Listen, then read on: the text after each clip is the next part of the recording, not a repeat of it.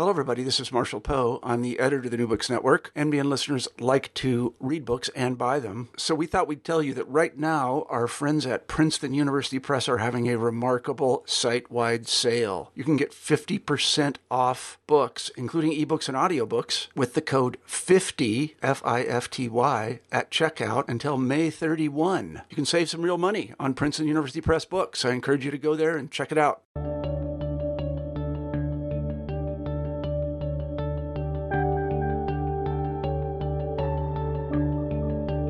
Hello and welcome to New Books in History. My name is Christine Lamberson and I'll be your host today.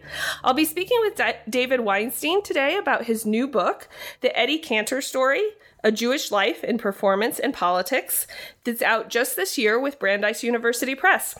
Hi David, welcome. Thank you, Christine. I'm so glad you're joining us today, and I wanted to just start by having you tell us a little bit about yourself and how you got interested in history. Well, I never had the opportunity to see Eddie Cantor perform live. Eddie Cantor died in 1964, and I was born a few years after that. But I've always been interested not only in history, but what I would call sort of cool, non-mainstream pop culture stuff in history.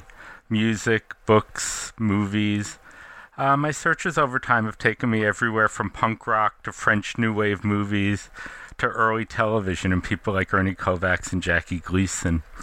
I earned my PhD in American Studies from the University of Maryland in 1997, and I specialized in film and media history. As a grad student and recent PhD, I taught media history and communications at the University of Maryland and at George Mason University. And while I was in grad school, I also made documentaries, including one documentary on the DC punk music scene. And I worked as a paid researcher for historical documentaries that were being produced by people elsewhere in the country. I would do research at the National Archives. So the combination of a scholarly background in history and documentary film experience led me to my job at the National Endowment for the Humanities, where I've worked since the year 2000. I'm a grant maker for public programs, so I make grants for documentary films, museum exhibits, radio programs, podcasts, and digital projects. And since I started working at the NEH, I've continued to do my own personal research and writing, mostly early mornings and on weekends. And I continue to find inspiration not only in history, but especially in the history of pop culture and the history of entertainment. My first book was called The Forgotten Network, and it looked at this history of the Dumont Television Network, which was instrumental in introducing television to the country. So I wrote about a range of Dumont programs, including Captain Video, Jackie Gleason, Ernie Kovacs. And my most recent book, The Eddie Cantor Story, continues my interest in pop culture history, especially figures that might be a little bit obscure or who don't receive the attention that they deserve. Eddie Cantor was hugely influential and popular for nearly 40 years, but he's not very well known today. And the book, The Eddie Cantor Story, tells Cantor's story, but also the story of popular entertainment from the 19-teens through the 1950s. So how did you come across Eddie Cantor? How did you come to see him as a figure that you wanted to learn more about and study? As I was researching the book on Dumont and early television, I watched a ton of television programs, not just on the Dumont network, but on all of what were then the four major networks. One of the major networks at the time was NBC, and NBC had a very popular comedy variety show called the Colgate Comedy Hour that I watched more as part of this research for Dumont than it wasn't central to the book.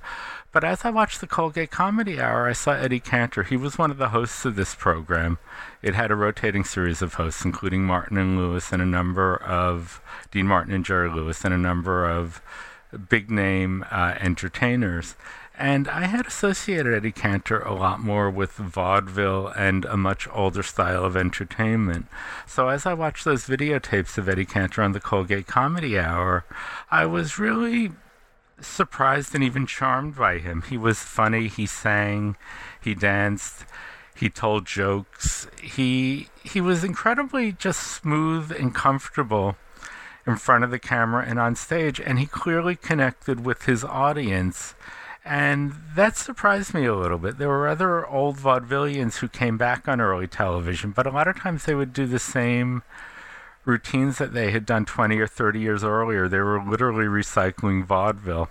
And Cantor had some of that, but he did it in a sort of winking, nostalgic, knowing way. And he also did a lot of more contemporary stuff. So just because of my interest, I think, in comedy and early variety, I filed that away, as we do when we're doing research, and thought, okay, that's interesting. Want to know more about Eddie Cantor. Right after the Dumont book, which was published in 2004, my next project was an article. And it was an article for an anthology on the NBC radio and television network. And my particular chapter was on NBC during World War II. And I chose to focus on NBC's response, really going back to the 1930s and into the 1940s, NBC's response to what became known as the Holocaust and to anti-Semitism.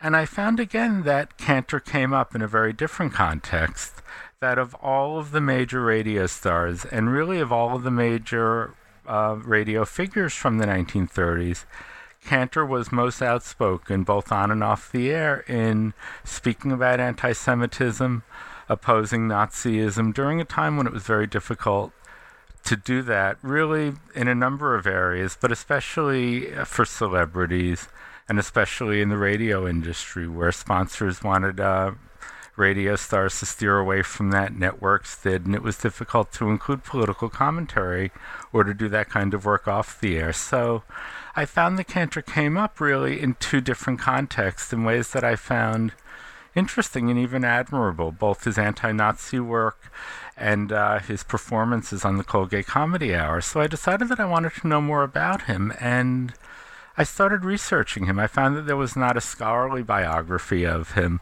although there are other books about him that sort of guided me. But then I started to do the primary research, and feeding my interest in pop culture, it became an opportunity to learn a lot more about vaudeville, to look at the original, newspaper articles, reviews, and to follow his career, but really to expand my knowledge from radio and television back to theater, Broadway, the Ziegfeld Follies, vaudeville, and it became, I don't say an obsession, but a very strong interest as I went through those documents and learned about Cantor and the world around him.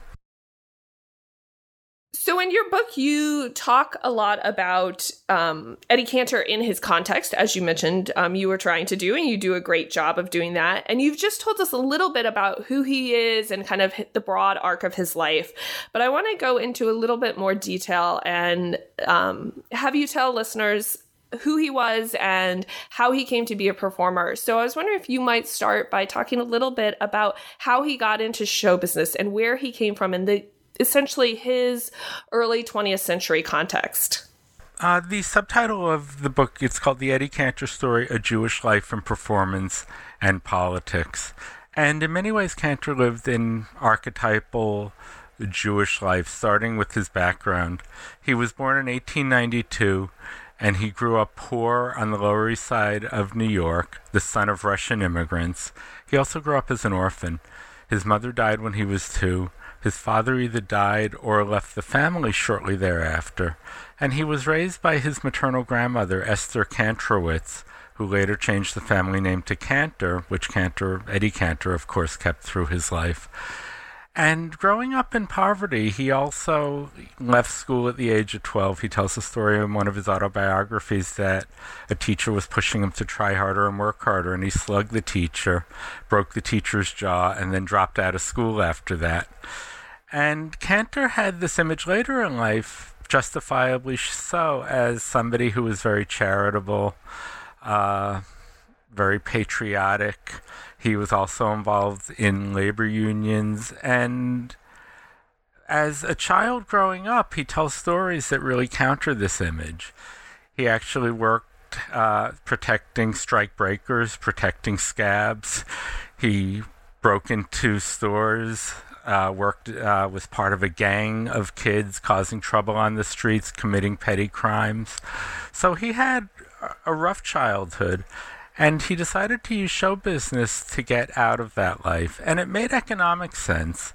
Many of the performers, especially the working class Jewish performers who later came to define American show business, went into the business not because they had this burning desire to express themselves creatively or they had this amazing talent. They did it for the money, and they did it because they didn't have a lot of other options, and they did it because show business paid about what the other industries or the other jobs that were available to them would have paid. They could make the same thing on stage as they could make working as a clerk in a store or in a stockroom, which is something that Eddie Cantor did, or sort of a low-level errand boy. And the sky was the limit. There was no telling how much money they could make in show business. So that's the reason that Cantor decided to try his luck in show business. He started off as an impersonator, impersonating more famous people in talent shows. There's the expression "get the hook" from old variety shows or old talent shows, where they would literally hook somebody off the stage if he wasn't doing a good job or she wasn't doing a good job. The expression "get the hook" really originated in the types of amateur shows and variety shows that Cantor started off with in the early 1900s. So he would make a few dollars for those, and he gradually worked his way through vaudeville. Of course, the vaudeville circuit was a circuit of theaters where there would be vaudeville shows, variety shows, comedy, singing, dancing, animal acts, a little bit of everything. And each town and each city had a vaudeville theater. And Cantor slowly worked his way through vaudeville, first as a sort of sidekick to other acts where he would just sort of get on stage and do what he could. And then eventually he had his own act. He was never a huge name in vaudeville, so sometimes people talk about him as an old vaudevillian, and technically that's true, but he was not a vaudeville star. But he worked his way through vaudeville, got more recognition, even though he was never a headliner. And then he started to work in 1916 for Florence Ziegfeld.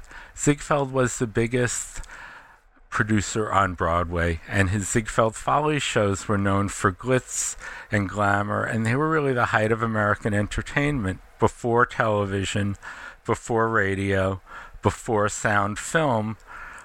The biggest stars in America, arguably, in addition to figures like Charlie Chaplin from the silent film through the teens and 20s, were the Ziegfeld stars and the theatrical stars. So in 1916, Eddie Cantor starts working for Ziegfeld. By 1917, he's one of the main players in the Ziegfeld Follies, alongside W.C. Fields, Fanny Brice, Will Rogers, Burt Williams, and a number of other huge names in entertainment. He tours the country with the Ziegfeld Follies, so he's a national star in addition to being big on Broadway. And through the 1920s, he's huge on Broadway. He and Al Jolson are arguably the two biggest stars in America at this time. He makes several silent films during the 1920s. He makes several popular musicals, starting with the film Whoopee during the 1930s.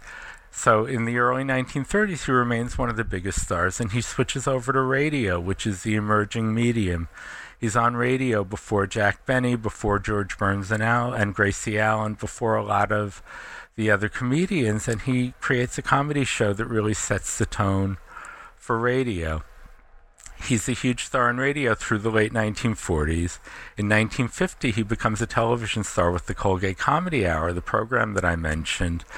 And he also has several hit records for this time. He also writes several popular books, including a series of satirical books during the Great Depression that are very popular. And he develops a one-man show, one of the first people to do this, looking back on his career, that's also enormously popular during the 1950s. So it's only after he has health problems starting in 1952 that his career starts to wane through the 1950s. So he's big in every popular medium of his time for more than 40 years. So he has this great career. I love the detail, and I think you that you just mentioned. I'm glad you mentioned it here as you talk about in the book, that he really gets into show business not because he, has a flair for performance, though he does. That's why he succeeds in it. But that he's getting into it because of anti-Semitism and limited opportunities, and that it really is, a path that is open to him for the possibility of making money, even though it's not necessarily like a passion initially, so to speak. So I'm glad you mentioned that. But I wanted to kind of dive into a few of these moments. You have lots of details or whatnot. You discuss in more thorough detail each of these stages of his career in your book, of course. And we don't necessarily want to go through all of them today, but I wanted to pick out a few moments to talk about in a little bit more depth to give listeners an idea of more about his career and of your book. And I was wondering if perhaps you might talk a little bit about his engagement with the Ziegfeld Follies, because those are something that people might have heard of, but also because I thought that might be a moment that you could talk a little bit about his rise in popularity, but also his personality. And one of the things that you, of course, talk about, which you want to talk about more later, is the extent to which he kind of reinvents himself over and over. And he has these moments where, if his career is sort of maybe flailing a little bit, that he has an ability to come back as something new. So I was wondering if you might talk about his time in the Ziegfeld Follies and his move there from vaudeville, but then also some of his conflicts with Ziegfeld himself. After working his way through vaudeville, Cantor gets his big opportunity in 1916 with the Ziegfeld Midnight Frolic. That's a show that Florence Ziegfeld produced. People would go to it after the Ziegfeld Follies. They would have supper there, they would watch the show. Cantor gets this big opportunity to perform there, and it's essentially a trial, 1916. And some big shots are in the audience, including William Randolph Hearst, and Eddie Cantor decides to do a card trick. So he has them each hold up a card, and while they're holding up a card, rather than what the audience would have expected, Cantor trying to, guess the card or guess the card that they're holding, Cantor starts singing this Hawaiian novelty song. And he keeps strumming it on a broken ukulele while these big shots in the audience are holding up their cards. And what he's doing is really making fun of them. And it was a nervy thing for him to do at the time. He's unknown, and he's making fun of the biggest performers there, and it works. He's a hit at the Ziegfeld Midnight Frolic. And from there, he gets an opportunity to graduate to the Follies, which is really the biggest show. And at this point, he sings a couple songs, he dances a little bit, and he also tells jokes. And he's not hiding the fact that he's a New Yorker, and he's not hiding the fact that he's working class, and he's also not hiding the fact that he's Jewish, and he's also making this work for him. He's also performing in blackface, which we could talk about in more detail later in the evolution of his blackface, which is one of the themes that I trace in the book. But in the Ziegfeld Follies, he's presenting himself in a number of ways, but frequently as a wise guy. So in one of his showcase songs from the Ziegfeld Follies of 1917, he sings "That's the Kind of a Baby for Me," about taking in blackface as a New Yorker with his working class accent, talking about taking a divorcee around town and going to the clubs, and she's awfully wild, lots of sexual innuendo. And on top of that, he's singing it in blackface. So he's doing things to sort of play around with expectations and to sort of play around with conventions and to sort of skirt the line as to what was acceptable at the time. And that's a big part of his routine. He's also frequently playing around with gender roles and sort of testing the limits of Victorian morality and what he can get away with, and a bit of a wise guy. And that's really his persona in the Ziegfeld Follies. For the three Follies that he's there, 1917, 1918, 1919. Eventually, he runs into conflict with Florence Ziegfeld, who, of course, is the producer. Ziegfeld was a sort of father figure to him and a mentor, and really gave him this huge break. But a couple things happened in 1919 that strained their relationship. The first is, and the main one, is that there is an actors' strike, and Cantor, at this point, is active in Actors' Equity. He's active in the union, and he helps lead the actors in the strike, which includes the strike against Ziegfeld. And for Cantor, it was a sense of loyalty to the other actors, even though, in some cases, they were the ones, the sort of lower level actors and the ones who weren't getting paid a lot were the ones who stood to make the most and benefit the most from the strike and from what the actors were bargaining for. But that caused a huge rift between Cantor and Ziegfeld and eventually led to Cantor leaving Florence Ziegfeld and going to the Schuberts. But really, the bigger point throughout this, Cantor was very feisty. He stood up for principles, and in many cases, with producers, with networks, he was with advertisers, he was willing to fight, and he was willing to do what was right, and he was also willing to use his leverage as a star and as a celebrity to try to get what he wanted, whether it was changes in a show, or whether in some cases it was something bigger. For example, the right to speak out against Nazism, the right to speak out on behalf of actors.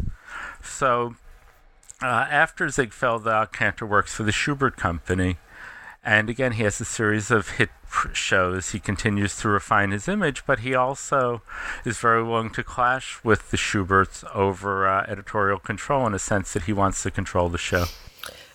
So let's talk a little bit about the blackface. That was a really big part of his career and his shows. And you kind of trace the evolution there a little bit. And of course, from someone thinking about this from the 21st century, it may seem in a way that his use of blackface conflicts with a lot of his political ideology and his attempts to push back against discrimination. And so I was wondering if you might talk just a little bit about that use of blackface and that contradiction. Yeah, as a writer, I think blackface, especially as I started the project, was one of the most difficult things for me to deal with and even to see. It's so obviously grotesque and racist to our eyes today, but I felt like it was really important to go back and really understand what it meant to Cantor, what it meant to the audience, what it meant in the context of the times. And what I found is that different performers use blackface very differently. And also, and I think this is a comment on how racism itself can be invisible, it was not a central part of a lot of the reviews. Blackface was seen as a theatrical device or a theatrical convention by actors, by performers, and even by critics of the time. So that's a little bit of what I found, but I also found that the meaning of blackface changed very radically over time. Cantor began using blackface almost as soon as he started on the low-level vaudeville circuits around 1909, and he continued using it on and off through the early 1950s. It was not central to, for example, his films, his radio program, but it was always part of who he was and part of his performances, and it was part of what I wanted to write about. When Cantor first started using it in the 19 teens, blackface was very popular, and every major ethnic performer trying to break into show business used it. Al Jolson, of course, is the best-known blackface performer from that time, but George Burns, George Jessel, Will Rogers used it occasionally. Sophie Tucker used blackface frequently, and Eddie Cantor wore it. And in many ways, it would symbolize, I'm a comedian, I'm going to tell jokes. It was a way to sort of signal to the audience the type of act that they were going to see. And performers also thought it looked funny, as did audiences. And remember, these are also racially segregated theaters, or in many cases not only racially segregated, but in some theaters blacks were not allowed at all. So this was a white audience and white performers putting on blackface for the white audience and mostly white critics. But it was enormously popular to the point where it was almost invisible. Starting in 1918, Cantor fought Ziegfeld to get out of using blackface so much, but not for political reasons, because he didn't want to be typecast as a blackface performer, and because he thought it limited what he could do artistically with the makeup. He felt like it limited his facial expressions, limited the types of roles that he would play.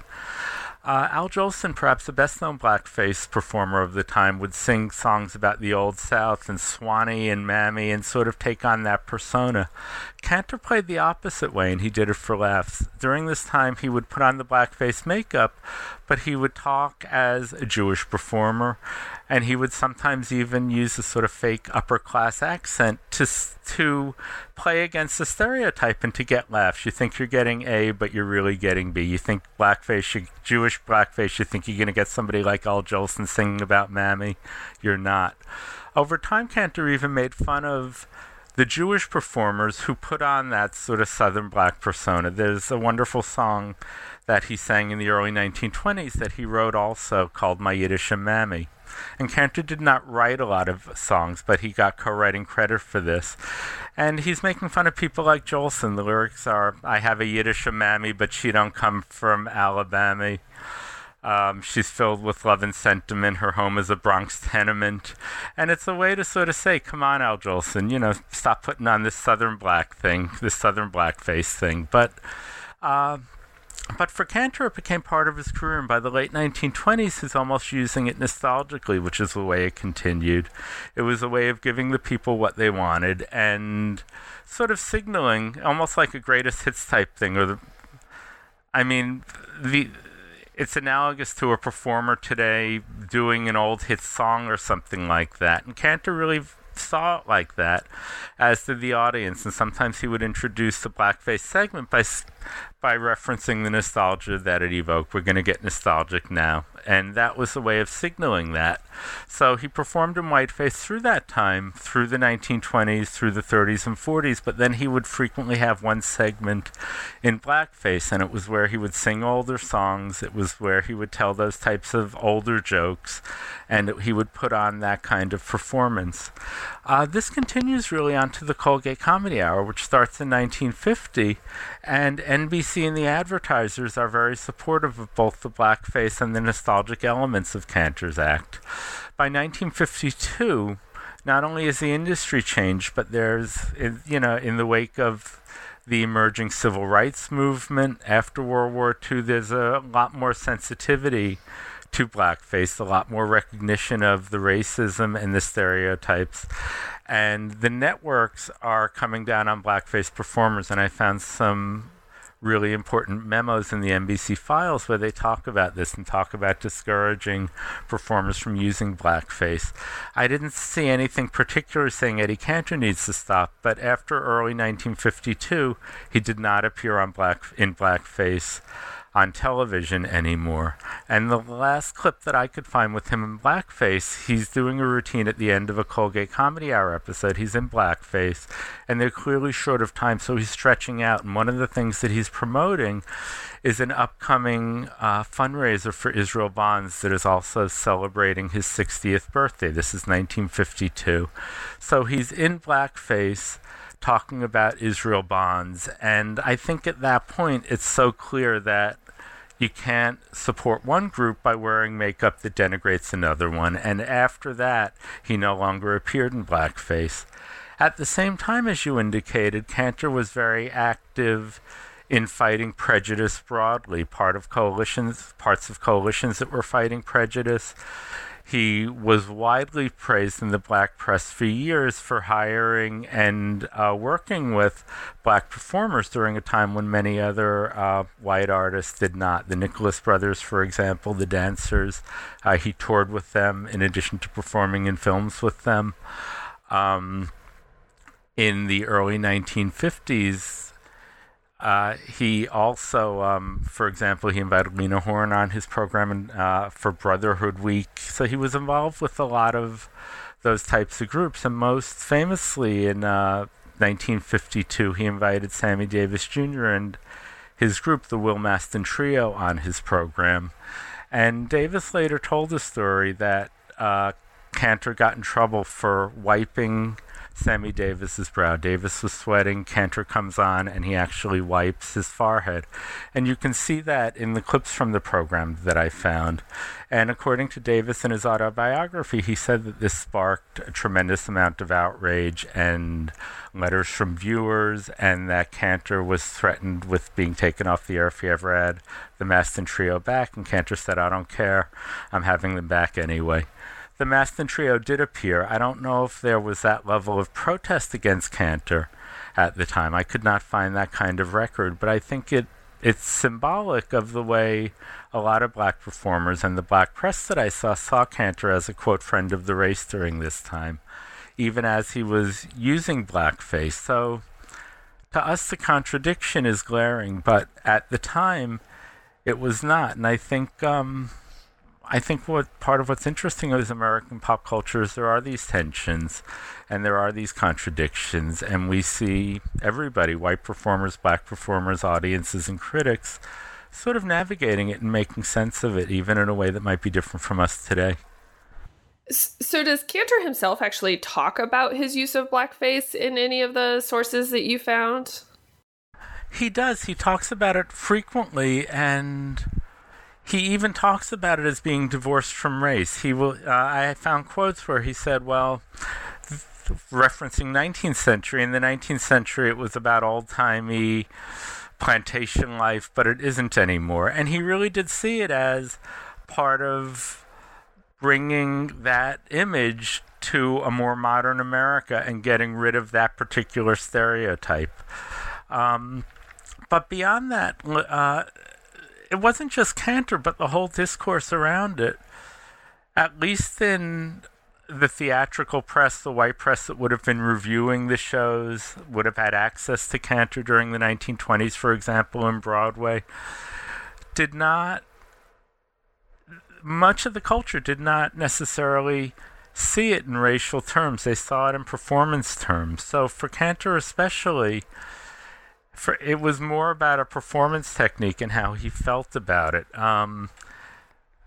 So that to me, again, it's an interesting contradiction and tension, but what Cantor talked about it frequently, and he also talked about wanting to take it off and perform in, quote, whiteface, which was the term for more natural makeup. But he talked about it in terms of wanting to escape the typecast and having freedom to do more roles and to perform in his natural look and to do more, for example, a Jewish aviator that he felt didn't work as well in blackface makeup. He wanted to do more roles and more different kinds of roles, and he didn't want to be imprisoned by that one image because he was always changing, always looking to update his image, always looking for the new thing, and always, he realized that he had to keep changing. But for him, it wasn't, this is demeaning, but he was never charged with that either, which is what's so interesting. The critics at the time didn't call for him to stop using it. Even the black press articles on Cantor that from the 20s, 1930s, they did not call him to task or criticize him for this. That's really interesting. So you mentioned, one of the things that's unique, as you already said, about his use of blackface is that he's, using his regular voice and regular accent. And a lot of what you're talking about in the book is his Jewishness, or the ways in which he embraces or uses his Jewish background within his comedy. And I was wondering if you might talk a little bit about that, and in particular about what is different about that for the time period. Cantor was enormously popular among Jewish audiences, and that's one of the things that even attracted me to him and the story. I vaguely remember my grandparents talking about him. I found an Eddie Cantor record in the collection of records that they had that were sort of passed down through the family. And I wanted to understand this popularity, especially among Jewish audiences and American Jews. And part of the reason is that Cantor figured out a way to speak to American Jews and to express American Jewish culture from the biggest stages that America had to offer. And he did it in a way that was different from many other performers. During the 19-teens and 1920s, there were two predominant images of Jews before figures like Cantor. Either Jews would hide their Jewishness, change their names, take on non-Jewish roles, and basically acculturate and not say much about their Jewishness, not something they were interested in, and just go on to careers as actors where many people didn't know they were Jewish. The other extreme were these gross stereotypes with fake noses and big hats, and sometimes they would be like greenhorns with these heavy Yiddish accents, saying and doing very silly things. And Cantor comes on the scene along with Fanny Brice, actress and singer from the Ziegfeld Follies, and they present a different image of Jews. They're presenting Jews as, quote, Americans during a time when many people did not define Jews as Americans. And I think that one of Cantor's not only central contributions, but even central missions, is to elide the distinction between Jews/immigrants, Jewish immigrants, and even Jews more broadly, and Americans, saying that Jews are Americans, Jews belong as part of American culture, and Jews belong in America on a very basic level during a time when there was anti-Jewish, anti-immigrant sentiment, which took different forms in, for example, the 1920s, 1930s, 19-teens.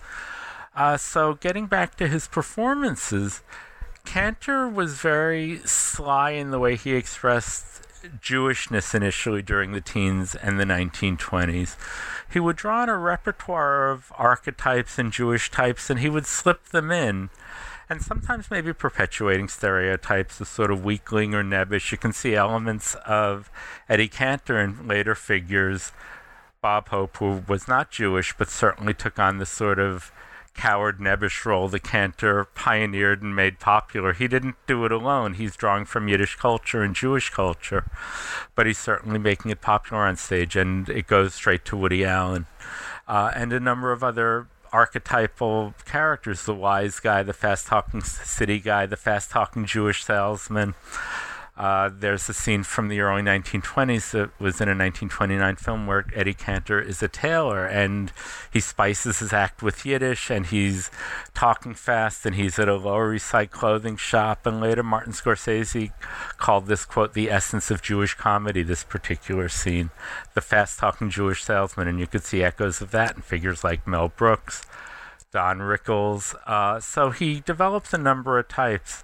There are similarities to somebody like Sarah Silverman in that he seems like a wide-eyed innocent, and then he suddenly becomes lewd or sexual or sort of zaps you. So he's working from a number of different traditions, and it's part of who he is, but he doesn't let it define him entirely.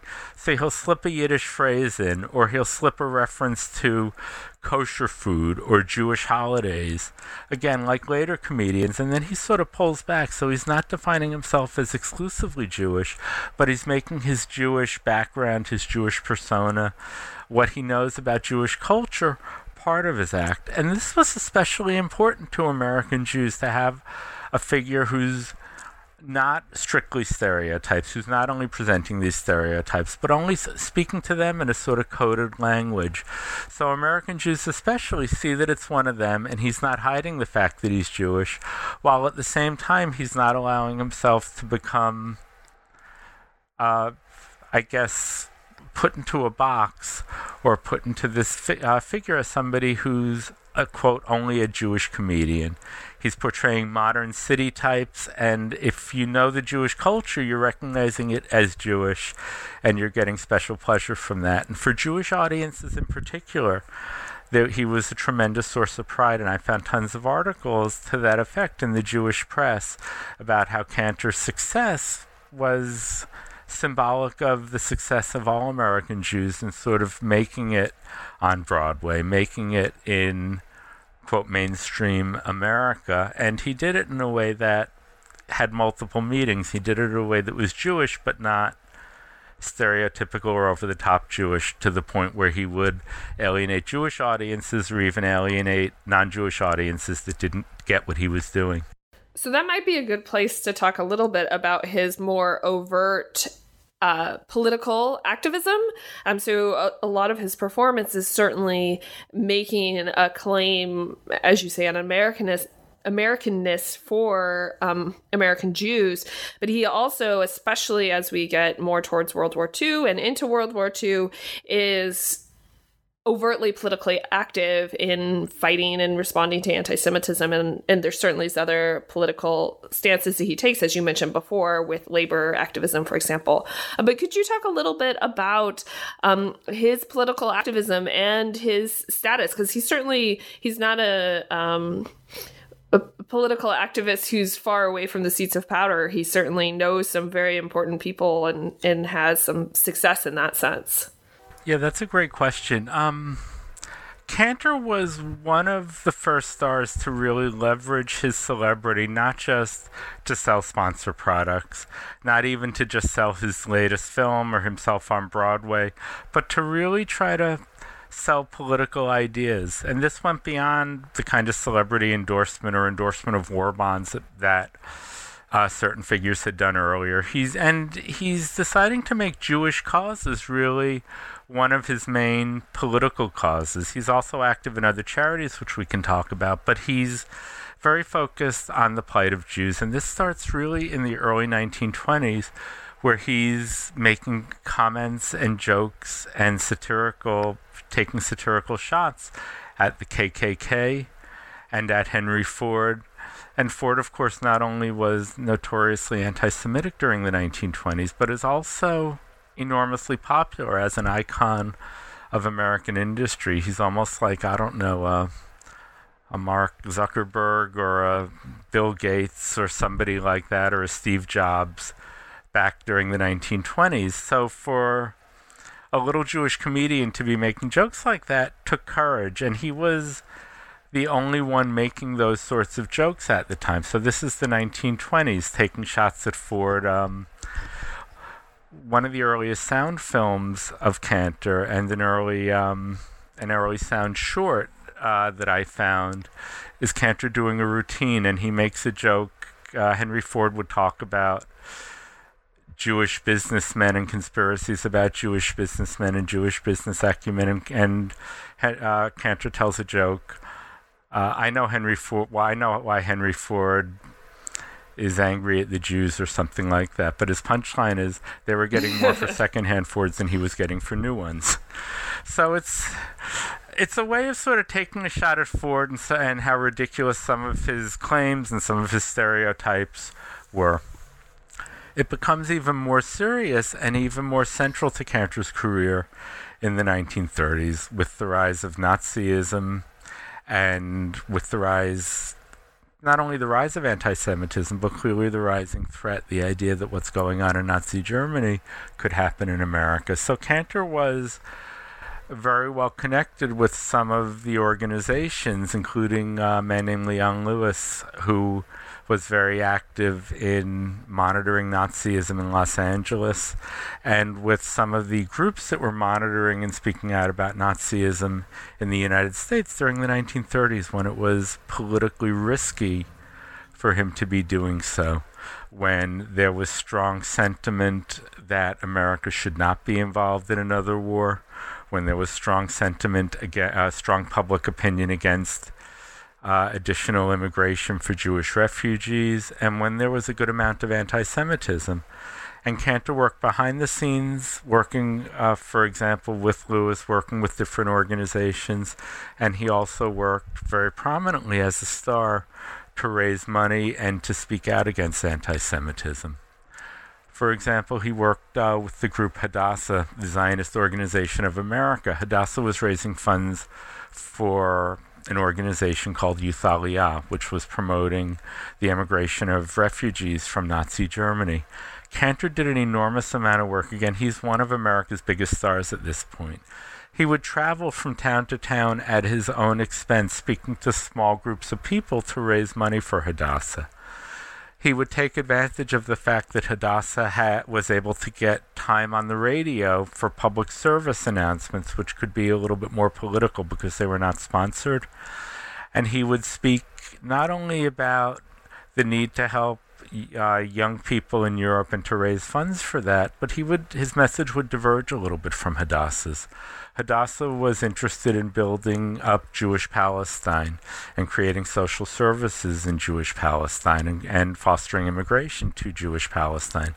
For Cantor, he was really concerned about anti-Semitism, and he would talk about the way anti-Semites and anti-Semitism has infiltrated the highest levels of government, the media, politicians, industrialists, business in America. And these were fighting words during the 1930s. And he would not only speak on the radio about this to raise funds, he would also use the Jewish press. And the only actor at his level who would do this, he would use the Jewish press in interviews, and he would publish his speeches in articles in the Jewish press talking about the threat of anti-Semitism. This provoked a vicious backlash. He received many death threats, and this was during a time, unlike today, where celebrities aren't surrounded by bodyguards, where you don't have to pass through metal detectors to get into radio studios or television studios or arenas. There was not the level of security and insulation and a sort of entourage around celebrities than there was now. And Cantor was very accessible to the many Nazis in America who may have wanted to do harm to him, and in fact there were plots to kill not only Cantor but others that of course didn't come to fruition, but it was dangerous at this time. And Cantor would speak out, and a lot of times, even though he was speaking to Jewish groups, his articles would cross over into the mainstream newspapers like the New York Times, like the Washington Post. Most notably, for example, in 1938, Cantor had just returned from England, where he had raised a lot of money for Hadassah and for Youth Aliyah, and he came back and he spoke about Henry Ford. Henry Ford in 1938 had just accepted a medal from Germany. It was the highest medal that Germany awarded to a foreigner. And Cantor accused Henry Ford, again the popular industrialist, of basically being a tool of Hitler and Hitler's propaganda machine. And he said, quote, "I question Mr. Ford's Americanism and his Christianity. I don't think he's a real American or a good Christian. The more men like Henry Ford we have, the more we must organize and fight." These are fighting words from a Jewish comedian to try to criticize the Americanism of Ford, but it also illustrates the way Cantor saw what's really at stake here is who are the good Americans, how do we define America, and if Jews are not part of that, if Jews are defined as bad Americans, it could lead to even further problems, potentially even the kinds of problems that Jews were experiencing in Germany during the 1930s, and the kind of horrors that might await them. So for Cantor, speaking out like this provoked a vicious backlash. And in my research, I found these amazing letters that Cantor saved for many years that were part of a collection that a California collector shared with me. A man named Milt Larson collected a ton of Cantor's materials from his personal secretary. So I saw this stack of letters, vicious anti-Semitic letters after the Ford comments, and in a lot of cases they questioned Cantor's Americanism, not only conflating Jews with communism, but also saying you were in Europe raising funds for European Jews while Henry Ford is putting Americans to work during the Great Depression. How dare you? You're going to spark a backlash. You're going to spark violence against Jews. But that didn't stop Eddie Cantor. He continued to speak out like this. And in 1939, he spoke at the recently opened World's Fair, and he spoke to Hadassah at a meeting there. And he criticized figures like Father Charles Coughlin, who was by this time a notorious anti-Semitic radio priest who had a program and a huge following. He also criticized a U.S. Senator Robert Rice Reynolds from North Carolina. But he said that there were industrialists behind them, and that Nazis have essentially, this is my paraphrase, but that Nazis have infiltrated, again, American government, the media, and that this is a real danger. After he made that speech, he lost his radio program. His sponsor, R.J. Reynolds, also from North Carolina, although the Reynolds family from the sponsorship from the cigarette company was not related to the senator, but been criticizing the senator from North Carolina. That may have been the last straw. So Cantor lost his radio program in 1939 after this speech, and nobody else would sponsor him after that. So he was essentially blacklisted from radio for a year from 1939 to 1940 because of his political activism. And he said that that particular speech cost him more than $500,000, which is the amount of money that he would have made on the radio that year, and his career was in serious jeopardy. But again, I think it speaks to his courage and his awareness of what was going on in the world and his need to speak out when many others did not or could not.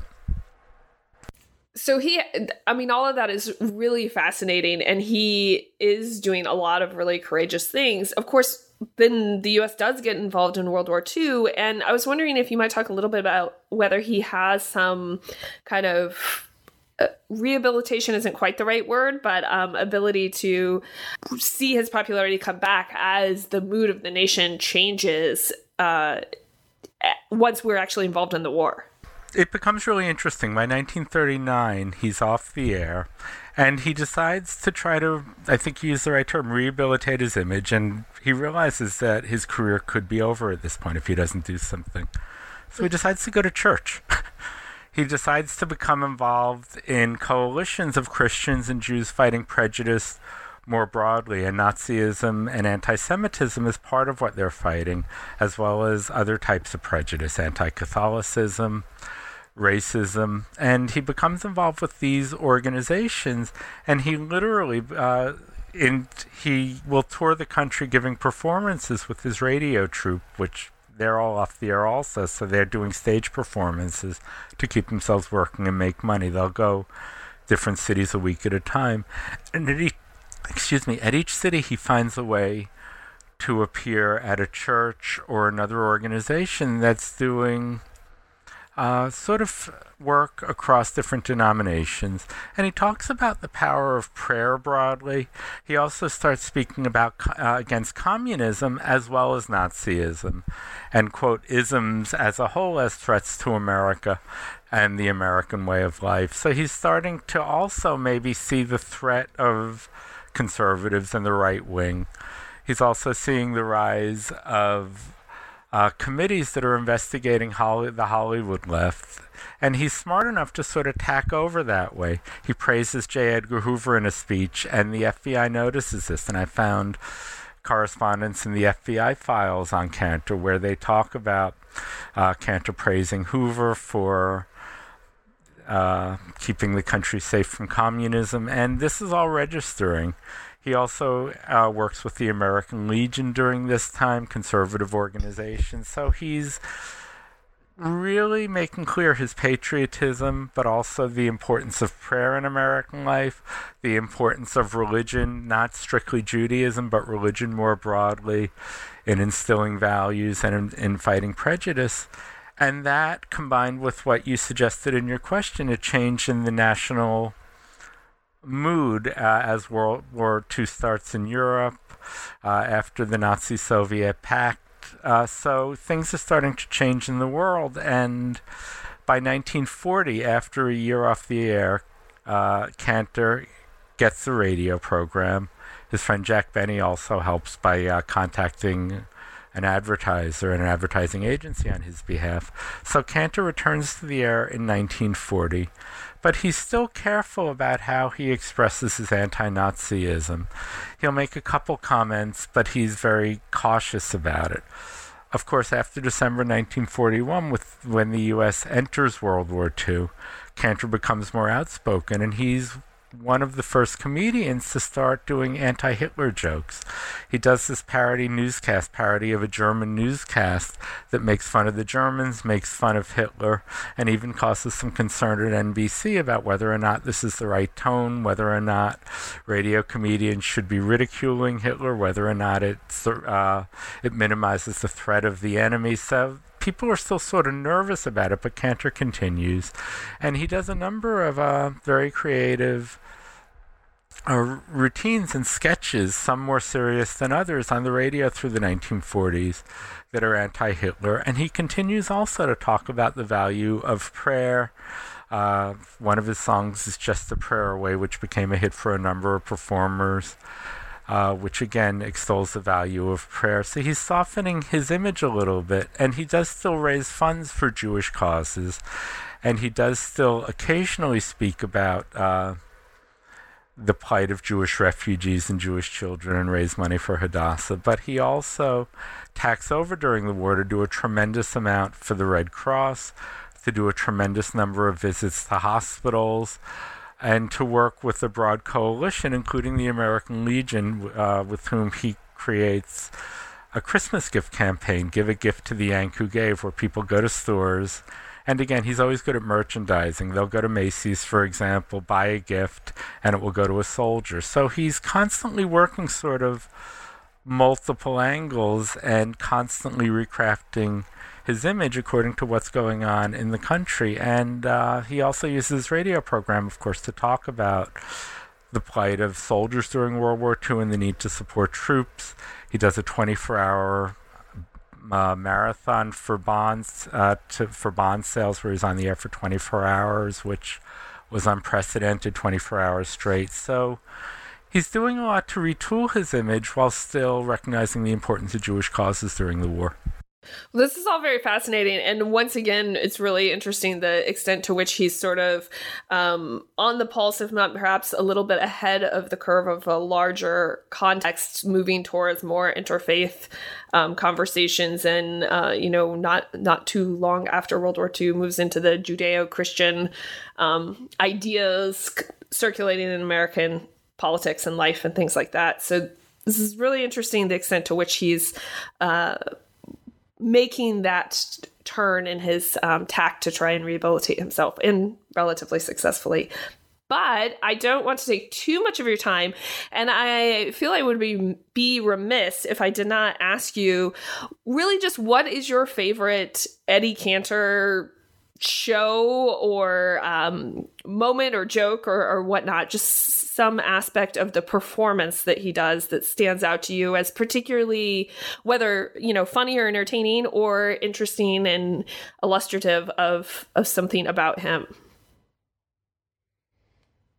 That is a terrific question. I think one of my favorite pieces is the 1929 film that I mentioned briefly, where he does the comedy routine. He's in blackface.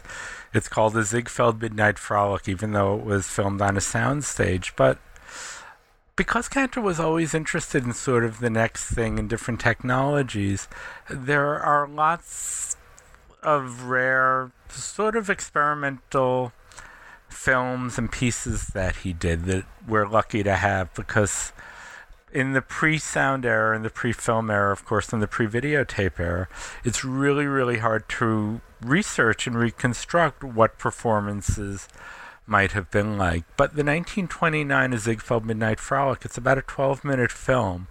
It's available on YouTube, and it's just really rich for me as a historian. I mentioned the Henry Ford joke. He sings a few songs. But it's also really interesting to me to see him in blackface and how the blackface almost disappears because you become less aware of it as you look at the other elements. And I could understand after really, seeing it as I mentioned, grotesque and racist. It still is. I don't mean to diminish that, but you could understand how critics were not focused on it because there's so much more to his performance. And it's funny, it's creative, you get a sense of his charisma, you get a sense of the different types of things that he did, and I think that's my favorite, just the fact that it exists and it becomes a record of his stage show. There's also a film from 1929 called Glorifying the American Girl, where he does the entire Taylor routine that I alluded to earlier, that Martin Scorsese called the essence of Jewish comedy. And I think it's really those early films that give glimpses of what he was like on Broadway, because to me, I think maybe because much of that is lost, I love seeing those fragments and trying to imagine what it would have been like in conjunction with the archival material, the newspaper articles, the scrapbooks, everything that I found, to try to imagine what that audience would have seen during the 1920s. I mean, there are some good radio shows. I like some of the clips from the Colgate Comedy Hour, including one is a one-man variety show that's also really good, where he goes through his whole career. It's a variation of a stage show that he did. But I think my favorite is really that 1929 clip where you get a sense of really what he would have been like on stage through the 20s and what audiences would have seen in him. That's great. Okay, well, can you tell us what you're working on now? You already mentioned that you work at the NEH, but are you working on a new project, or do you have any new projects that are a glimmer in your head? At this point, I am mainly working on talking about Eddie Cantor. I have a number of speaking engagements lined up, mostly in the D.C. area, but also in New York, and mainly just thinking about Cantor and a couple ideas about where it might take me. But at this point, both thinking about Cantor, talking about him, and seeing what other people have to say and the questions that they ask, which I really appreciate. Well, that's great. Well, thank you so much for coming and talking to us. I really enjoyed the book. He's a fascinating character, and you bring him to life and bring to life a lot of his performances. So thank you so much. Thank you, Christine. This was terrific. Thank you.